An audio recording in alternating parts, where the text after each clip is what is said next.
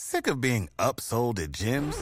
My guy, you're currently a base member? For $90 more, I can upgrade you to our Shred membership. For $130 more, you'll be a Swole member. And for just $300 more, you'll reach Sweat Platinum. At Planet Fitness, you'll get energy without the upsell. Never pushy, always free fitness training and equipment for every workout. It's fitness that fits your budget. Join Planet Fitness for just $1 down and $10 a month. Cancel anytime. Deal ends Friday, May 10th. See Home Club for details.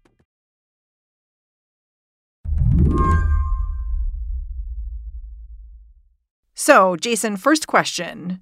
Do you have my Taylor Swift tickets? I do not have any Taylor Swift tickets. I didn't try to buy them outside of just clicking around Ticketmaster to see some of the chaos. But no, I mean, there was a part of me where I was like, should I go in for one last job and try to buy Taylor Swift tickets and resell them? Like I did think about it sort of, but then I was just like, you know what, I'm too busy for this. Jason Kebler is a journalist now, but back in college, he made a little money by reselling concert tickets with jacked up prices. He's not exactly proud of this history, but it did teach him a whole lot about Ticketmaster, the live events giant in charge of sales for Taylor Swift's Eras tour. Like a lot of people, I wanted tickets to one of these concerts. Like a lot of people, I did not get them. So I asked Jason, what would he have done in my shoes? He said scoring tickets starts months, even years ahead of time. You need a credit card that gives you pre-sale access. You need to become a verified fan, join Taylor Swift's fan club, have a history of buying Taylor Swift tickets. And then you settle in front of your computer and you wait. The tickets go on sale at 10 a.m. local time at each place. And so what I used to do would be I would log on at like 9:45 a.m. and I would open up tabs for each of the places that I thought I wanted to buy tickets. So in the East Coast, that means Boston, it means New York, it means like Cincinnati is in the East time zone. I'm imagining you there with like your big gulp, like just settling in. Yeah, I mean, you get your Mountain Dew ready. No, and it's like, you have every ticket broker is going to have a really good internet connection. They're going to have a very powerful computer. The powerful computer is important because they're about to enter a digital obstacle course. Before you can buy anything, you have to enter a little code, and then you are admitted to a waiting room. In each browser, you can enter the waiting room one time. So a sophisticated fan might have 3 or 4 chances. Maybe they like text their sister or their friend and say, hey, can you try to get tickets for me and I'll give you my credit card. Like at most you have 5 to 10 entries into this waiting room. But as a broker, would you have more? As a broker, as a serious broker who knows what they're doing, they are going to have hundreds or thousands of entries. Oh my gosh. You can even buy a special web browser that'll let you into these Ticketmaster waiting rooms as many times as humanly possible. It'll cost you, but for a ticket broker, a browser like this one is a business expense. It's like there's all these things that people learn by buying tickets every single week for years. It's like this is their job. This is part of why Ticketmaster's system crashed last week, as professionals did battle with Taylor Swift's fans. Are you ready for it? No one was.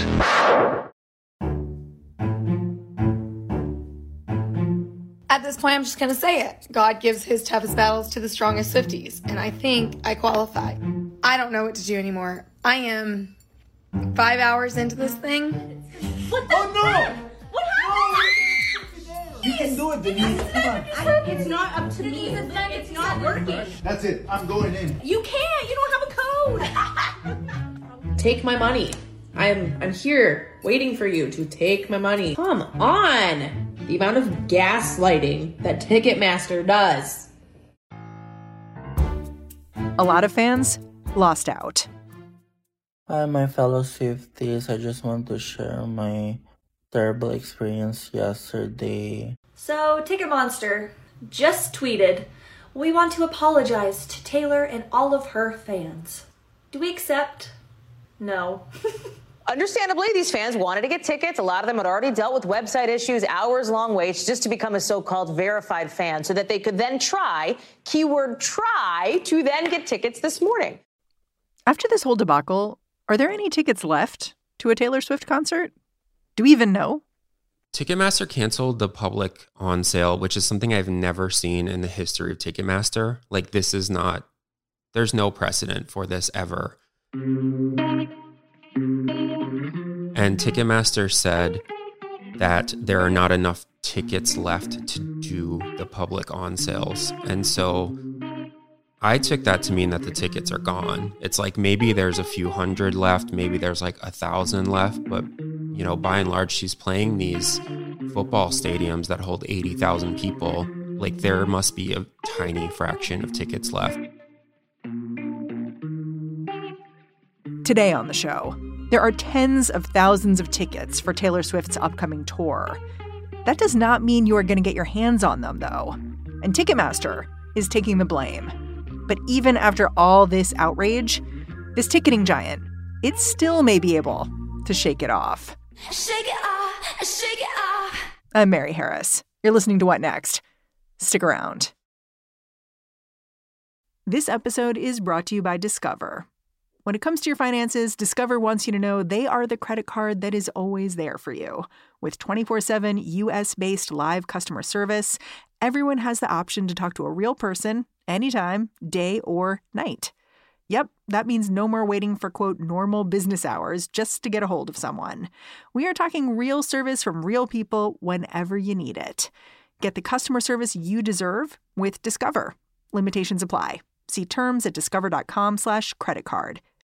When you need mealtime inspiration, it's worth shopping Kroger, where you'll find over 30,000 mouth-watering choices that excite your inner foodie. And no matter what tasty choice you make, you'll enjoy our everyday low prices, plus extra ways to save, like digital coupons worth over $600 each week. You can also save up to $1 off per gallon at the pump with fuel points. More savings and more inspiring flavors make shopping Kroger worth it every time. Kroger, fresh for everyone. Fuel restrictions apply.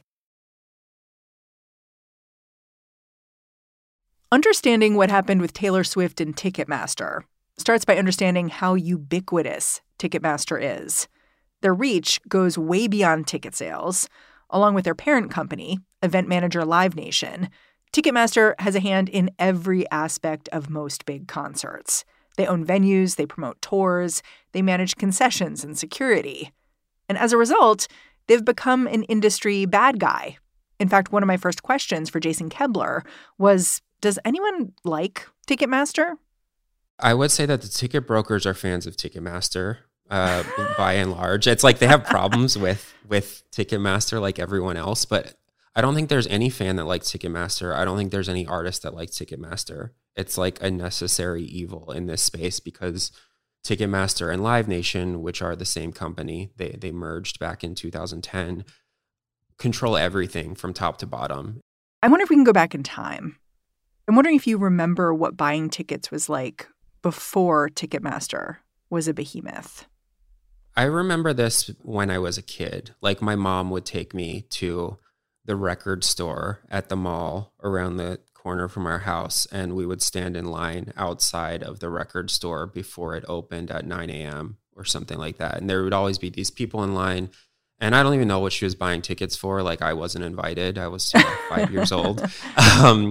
But as I remember it, and as I've talked to her, it's like you had to get in line, then the store opened, and you talked to a cashier, and the cashier had a computer, like a terminal, and they were pulling up tickets like they do at box offices. And they would select the tickets, and then you'd say, you know, I want them, and you'd pay them, and then they'd print out the tickets, and then you'd have the tickets. The thing is that when it was a really popular concert, at least at the record store we went to, they would do a lottery where everyone who was in line before the store opened and the tickets went on sale would get a number, and then you'd buy in that order. And it's like, if the cashier was really slow, by the time you got up to the front, maybe the tickets would all be gone. Yeah, I found this article from 1985 with people waiting in line for Bruce Springsteen tickets in New York City. They were there for hours. They were there for like 12 hours. There was an elaborate wristband system where people were sort of being sorted the way you're talking about. And it was just really interesting to go back in time and remember when, oh yeah, we used to all just kind of camp out for tickets. But it felt like you had a chance. Was that just an illusion? You know, I can't say for sure, but I because I was a kid, but it's like as I remember and recall, it's like, you know, my mom's family, all of them went and saw the Beatles at RFK Stadium in DC, and my grandpa was able to get tickets for the Beatles. And it's like, transplant the Beatles to now. I mean, I don't think that the average random person would be able to buy tickets. It would be a complete frenzy like we saw with Taylor Swift. Yeah.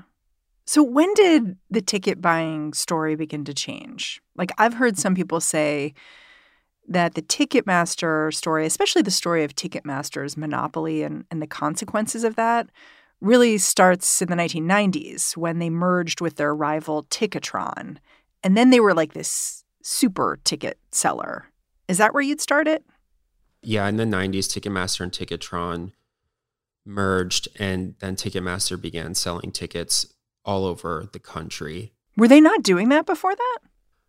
It was a more regionalized thing, as I understand. It's like many box offices like controlled their own tickets. And I think eventually it's like Ticketmaster signs all of these deals with venues like all over the country, and they become sort of like the sole ticketer for these venues. And so Ticketmaster then controls kind of like all of the tickets that are being sold for a given event.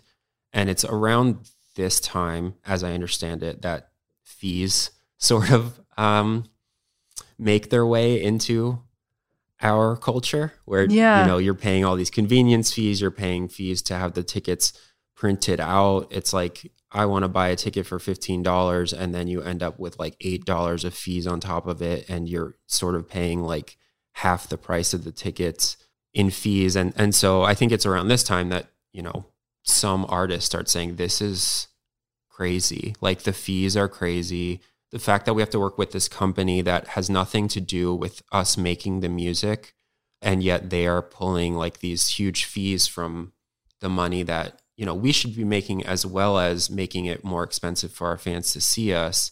Like, that's the beginning of the Ticketmaster that everyone knows and hates. Yeah. Yeah. Yeah. A few years after the Ticketmaster-Ticketron merger, Pearl Jam really stepped up. They basically said, like, we don't want to work with Ticketmaster.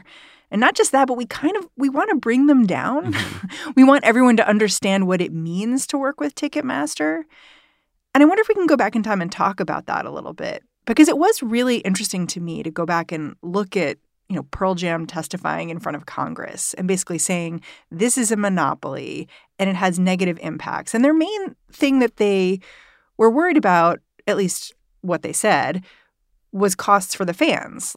Pearl Jam was supported by representatives of REM and Aerosmith, whose manager left no doubt that more than one band is unhappy with Ticketmaster. All the members of Pearl Jam remember what it's like to be young and not have a lot of money. Many Pearl Jam fans are teenagers who do not have the money to pay $30 or more that it's often charged for tickets today. It is well known. Like, they wanted to sell $18 tickets to their shows and then have a fee of, you know, 10%, like $180, which is low. But they position themselves as like, we know that some of our fans don't have the resources to spend $100 on a ticket. As a result, our band, which is concerned about keeping the price of its tickets low, will almost always be in conflict with Ticketmaster, which has every incentive to try to find ways to increase the price of the ticket it sells. So tell me the story of Pearl Jam versus Ticketmaster. Yeah, I mean, I think it's like Pearl Jam, a grunge band from Seattle, very famous, still famous to this day, says that a lot of our fans are teenagers and a lot of them don't have money to spend $30 or more for tickets. And it's like, well, I would love to pay $30 now. Like... Yeah. And it's like inflation is obviously a thing, but ticket prices have gone up like many times over inflation. It's not even close. It's like the price of a ticket now is like 800% more than it would have been, you know, 20 years ago. In any case, Wow. it's like Pearl Jam goes and says Ticketmaster is a monopoly. And they also say, we don't want to charge our fans $30, but Ticketmaster is sort of making us charge that because they have these exorbitant fees. It's like Ticketmaster, especially now, has a lot of leeway to sort of like pressure bands to charge a lot of money for tickets. Yeah, it was interesting during the congressional testimony. It wasn't just Pearl Jam, but also Aerosmith's manager testified and talked about approaching Ticketmaster about lowering ticket prices. And instead, the Ticketmaster representative suggested raising prices and splitting the revenue. Like, it was just so interesting because it sounded like you couldn't even go in there and have a conversation about it without the conversation totally turning around. Last week, I was with Aerosmith in Italy, where the band is currently on tour. We were talking about Ticketmaster and how it relates to our concert business. Steven Tyler, Aerosmith's lead singer, said to me, Mussolini may have made the trains run on time, but not everyone could get a seat on that train. That's the problem that Aerosmith and I have with Ticketmaster. Yes, they have an efficient and profitable system, but its monopolistic aspects are unfair and hurtful. And that persists to now. It's like Blink-182 just announced they were doing a tour. The tickets went on sale. They were extraordinarily expensive, and people were really mad. And Mark Hoppus, who is, a member of Blink-182, was like, oh, sorry, like we had no idea. Like this is one of the three guys in the band. It's like he's one of the two frontmen. And he was like, oh, I don't know why the tickets are so expensive. I had no idea. That's just like what Ticketmaster and Live Nation told us we should do and we'd had to do. It's like they have the ability to pressure these artists to charge what they think that they should be charging. What happened when Pearl Jam tried to tour without Ticketmaster? They didn't have venues to play in. It's like Pearl Jam was really big at the time, and they would have to play these really small venues that didn't have contracts with Ticketmaster. Well, my understanding is like the band themselves were taking calls about fencing and porta potties because there just wasn't anyone to handle that. Yeah, that is the case as well, where it's like for any band that is like on the radio or is popular at all, you're going to have to deal with Ticketmaster. It's like there are very few venues in the US that don't touch Ticketmaster in any way, shape, or form. And it's like if you wanted to plot a tour out that only hit those venues, you'd have like a really weird route, and you would have to skip a lot of cities. Like you wouldn't be able to play any shows in some cities. And that was the case back, in the 90s, and it's the case now. And it's pretty depressing that like this has been a problem for 30 years, longer than 30 years. And very little has changed. Ticketmaster is still a monopoly. The fees are still outrageous. The tickets are still too hard to get. And brokers still have the advantage at every turn.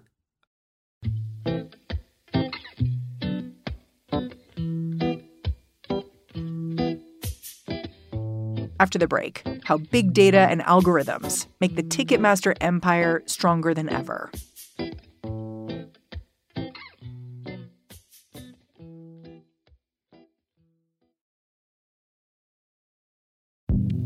Hi, this is Dahlia Lithwick, host of Slate's legal podcast, Amicus.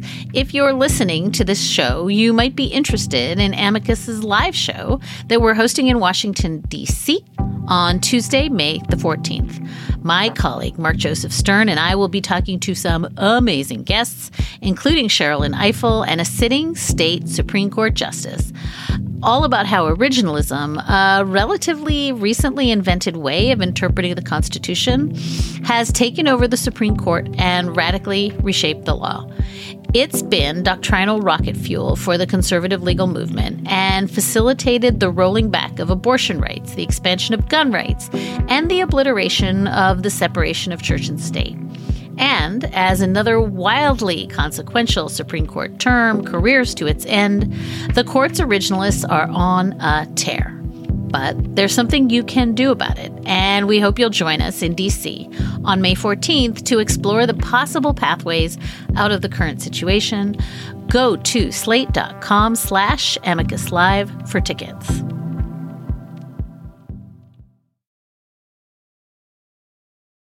Last week, as Ticketmaster announced it was shutting down access to Taylor Swift tickets, the New York Times revealed something else, that the Department of Justice had opened up an antitrust investigation into Ticketmaster.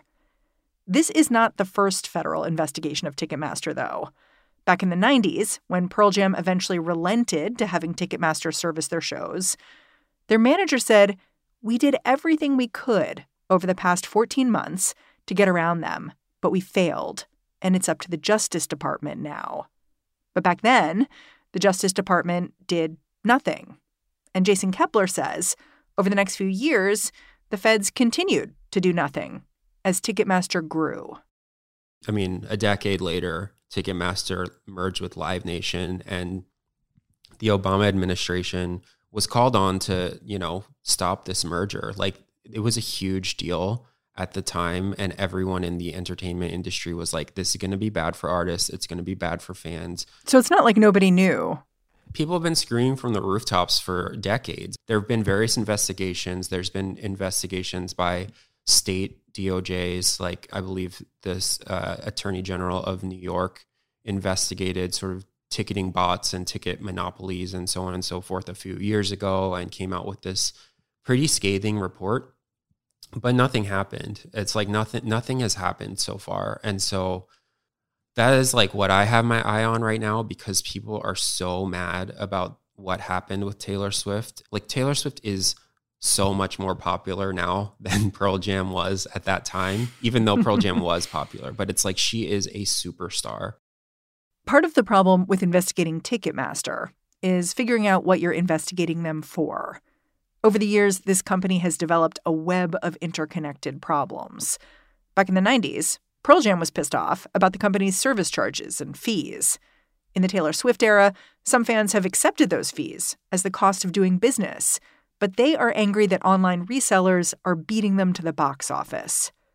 Jason Kepler says all these problems are made possible because Ticketmaster has no functional competition, and that warps their decision-making. Take how the company thinks about ticket brokers. They're definitely a problem for regular buyers like you and me. But for Ticketmaster, when they jack up prices, it's like Ticketmaster sees that people are buying all of these tickets on StubHub for 2, 3, 4 times what the face value was. And they're saying, well, why don't we just make the face value higher since people are obviously willing to pay this? I mean, you're laying out this kind of interesting relationship between Ticketmaster and the resellers, where the resellers are kind of a problem for Ticketmaster because they buy up the stock and they mean that people can't get to the tickets that they want to get. But at the same time, they make making more money off of concerts possible. They create like a world of possibility, essentially. Yeah, so Ticketmaster does not hate ticket scalpers. Like, unequivocally, it does not. And I know that because Ticketmaster sends its representatives to all of these ticket broker national conventions, of which there are several. There's a big one in Las Vegas that, Ticketmaster sends people there, and they're like, how can we work with you better? Why would they do that? So the reason is because ticket scalpers buy tickets. They buy a lot of tickets. They're some of Ticketmaster's best customers. And I think a good way of thinking about it is like ticket scalpers buy a lot of tickets that other people that would otherwise go unsold. And the reason that they do that is because they're often able to make up the difference elsewhere. Like, most baseball teams don't sell out random Wednesday night games in May. But when the World Series comes along, it's like you can make thousands of dollars on those tickets, and season ticket holders get those tickets. And so Ticketmaster likes brokers for that reason, because they help them sell a lot of tickets that would otherwise just be empty seats. Of course, when resellers flood the zone, the way they did with Taylor Swift's tour, nobody is very happy, which is why Ticketmaster has tried to rein brokers in just a little bit by using a system they call dynamic pricing. Dynamic pricing uses an AI algorithm to set ticket prices, similar to how Uber determines the cost of a ride. In other words, you're going to pay more to see a popular artist. pumping up prices ahead of time means reselling tickets is a lot less lucrative. But this doesn't really change anything for customers. They still pay the same amount, only with the extra cost going directly to Ticketmaster rather than third-party brokers. It becomes a much riskier investment. The margins are much smaller. It's like not a good buy for these brokers. And so in that sense, it works.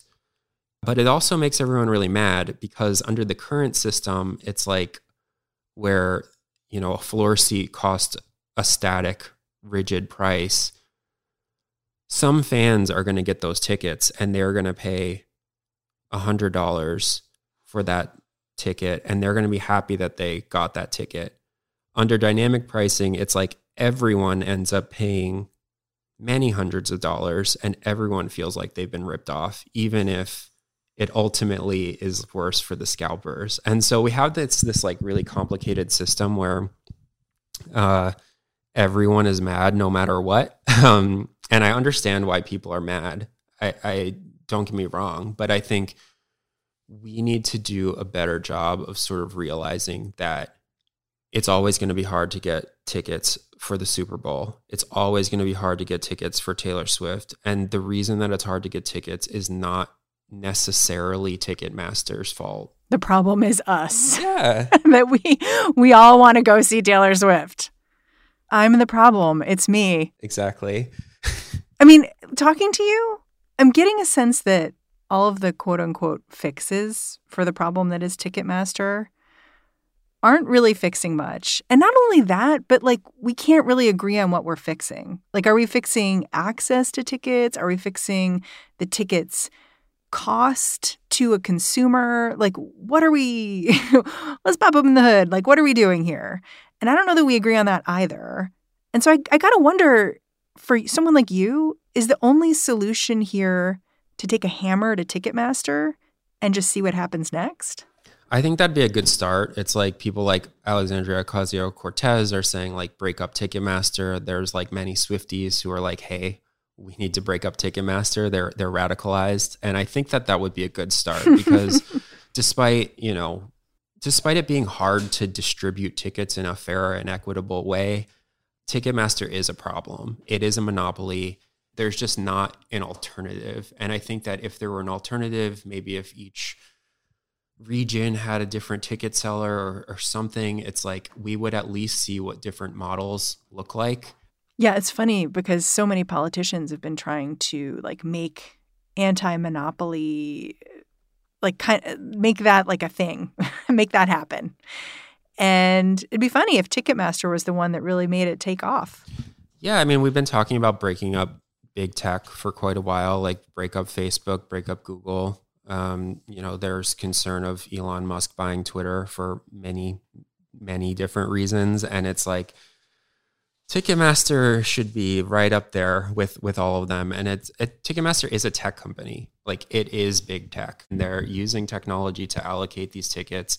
There's no transparency whatsoever into how any of this works. It's like I've been writing about this for years and very little information has come out from within Ticketmaster. It's like we have hundreds of reporters reporting on Facebook and its algorithm and so on and so forth and its content moderation. And that's really important.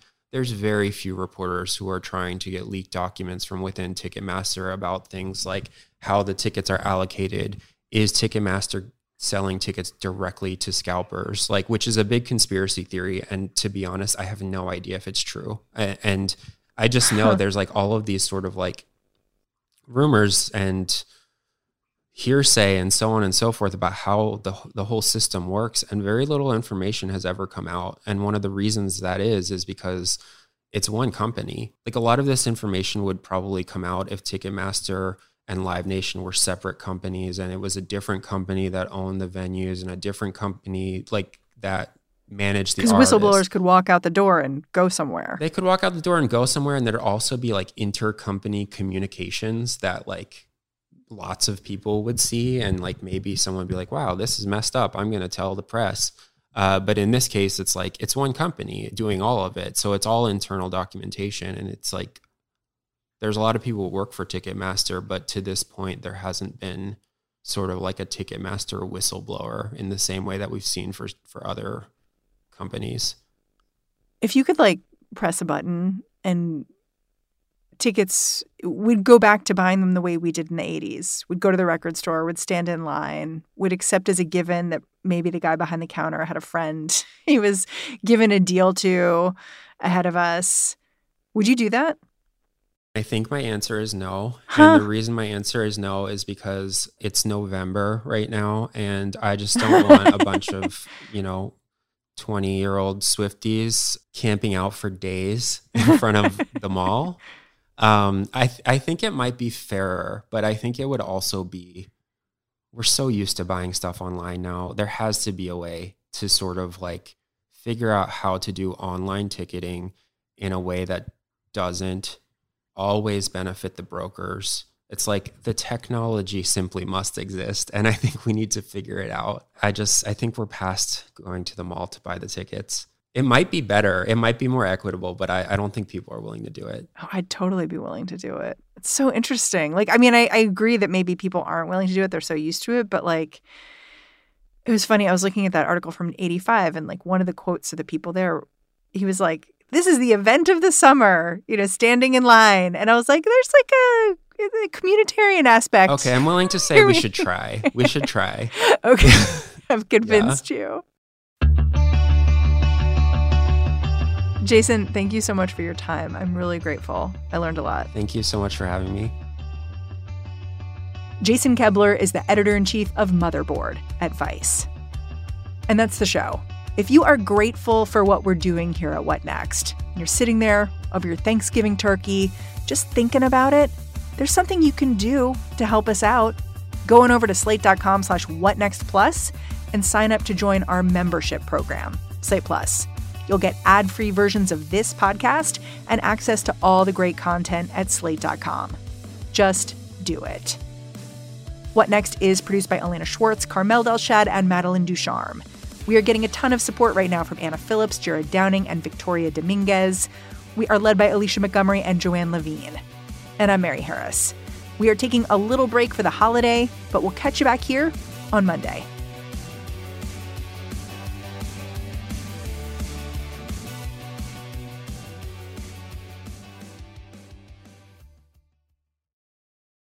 With Lucky Land Slots, you can get lucky just about anywhere. Dearly beloved, we are gathered here today to... Has anyone seen the bride and groom? Sorry, we're here. We were getting lucky in the limo and we lost track of time. No, Lucky Land Casino, with cash prizes that add up quicker than a guest registry. In that case, I pronounce you lucky. Play for free at LuckyLandSlots.com. Daily bonuses are waiting. No purchase necessary. Void where prohibited by law. 18+. Terms and conditions apply. See website for details.